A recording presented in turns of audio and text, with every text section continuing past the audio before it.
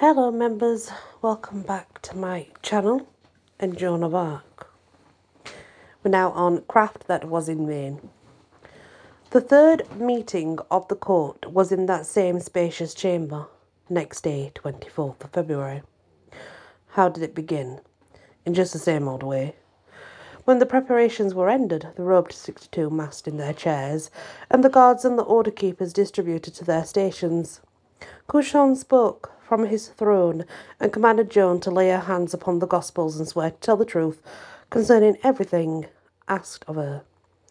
Joan's eyes kindled, and she rose and stood, fine and noble, and faced toward the bishop and said, "Take care what you do, my lord, you who are my judge, for you take a terrible responsibility on yourself, and you presume too far."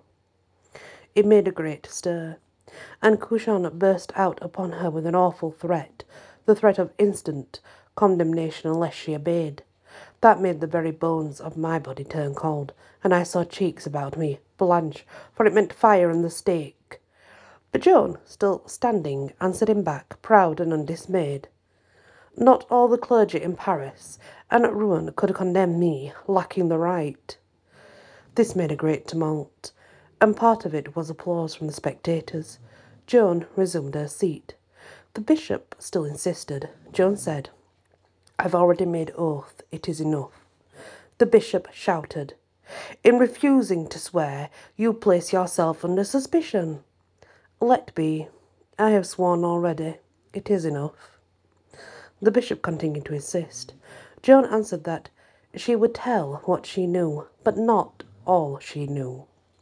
The bishop plagued her straight along, till at last she said in a weary tone, "I came from God. I have nothing more to do here. Return me to God, from whom I came." It was piteous to hear. It was the same as saying, "You only want my life. Take it, and let me be at peace." The bishop stormed out again. "Once more, I command you to—" Joan cut in with a nonchalant, "C'est true," and Cuchon retired from the struggle. But he retired with some credit this time, for it offered a compromise, and Joan, always clear-headed, saw protection for herself in it, and promptly and willingly accepted it.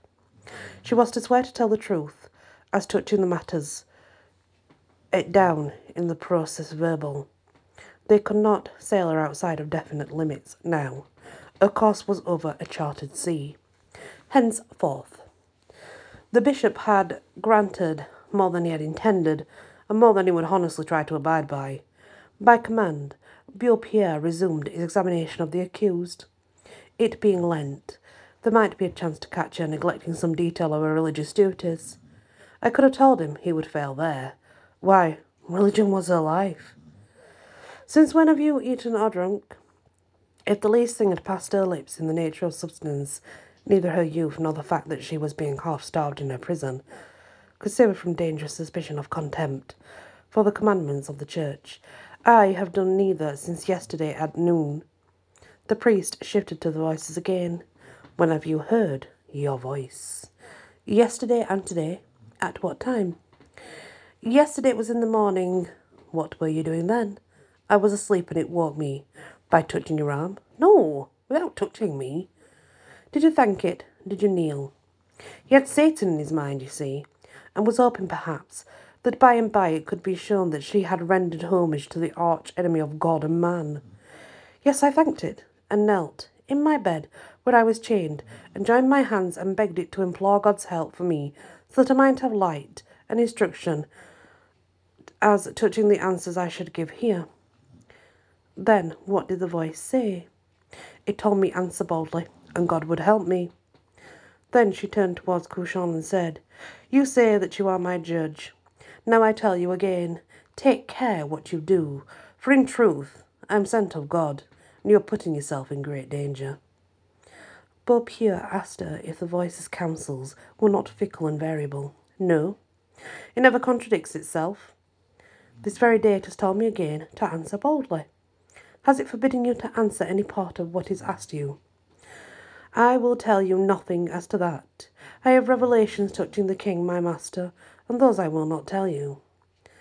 Then she was stirred by a great emotion, and the tears sprang to her eyes, and she spoke out, as with strong conviction, saying, I believe wholly, as wholly I believe the Christian faith, and God has redeemed us from the fires of hell, that God speaks to me by that voice. Being questioned further concerning the voice, she said she was not at liberty to tell all she knew. Do you think God would be displeased at you telling the whole truth? The voice has commanded me to tell the king certain things, and not you, and some very lately, even last night, things which I would he knew. He would be more easy at his dinner. Why doesn't the voice speak to the king itself, as it did when you were with him? Would it not if you asked it? I do not know, if it be the wish of God. She was pensive a moment or two, busy with her thoughts and far away, no doubt.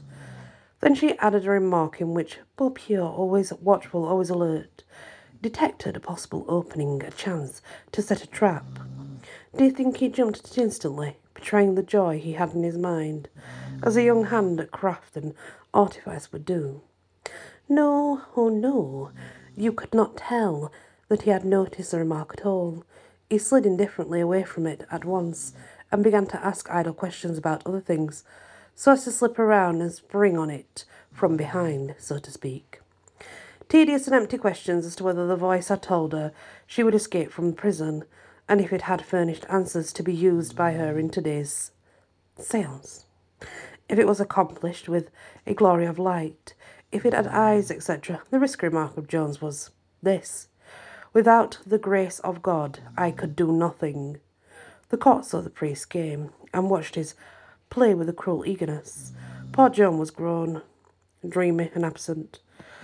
Possibly she was tired. Her life was in imminent danger. She did not suspect it. The time was ripe now, and Beaupierre quietly and stealthily sprang his trap. Are you in a state of grace? Ah, we had 2 or 3 honourable brave men in the pack of judges, and Jean Lefray, one of them.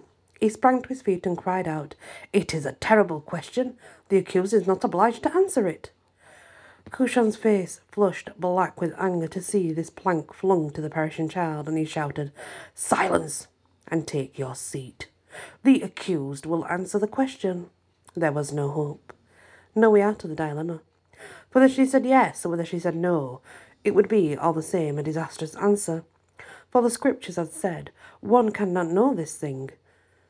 Think what hard hearts they were to set this fatal snare for that ignorant young girl, and be proud of such work and happy in it. It was a miserable moment for me while we waited. It seemed a year. All the house showed excitement, and mainly it was glad excitement. Joan looked out upon these hungering faces with innocent, untroubled eyes.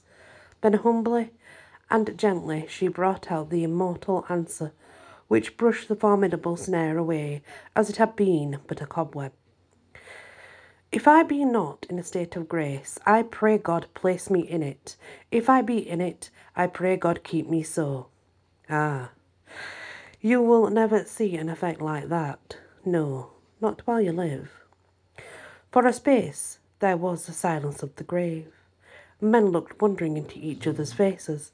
Some were awed and crossed themselves, and I heard Leffier mutter, It was beyond the wisdom of man to devise that answer. Whence comes the child's amazing inspirations? Beaupierre presently took up his work again, but the humiliation of his defeat weighed upon him, and he made but a rambling and dreary business of it. He was not able to put any heart in it. He asked Joan 1,000 questions about her childhood, and about the oak wood and the fairies and the children's games and romps under the deer, abrifé, bonnement, and this stirring up of the old memories broke her voice and made her cry a little. But she bore up as well as she could, and answered everything. Then the priest finished by touching again upon the matter of her apparel, a matter which was never to be lost sight of in this still hunt for this innocent creature's life, but kept always hanging over her, a menace, charged with mournful possibilities. Would you like a woman's dress? Indeed, yes, if I may go out from this prison, but here, no. And that's the next part of Joan of Arc's trial. You see, she's not really losing though, is she? That's the thing. She's not losing, but she loses. But she's not actually losing. She's really quite intelligent, and she's answering very well. So she's not losing the battle, but yet she still gets condemned anyway. I think she knows that though. I think she knows that no matter what, she's going to be condemned of what she has not done. So thank you for listening, and many blessings.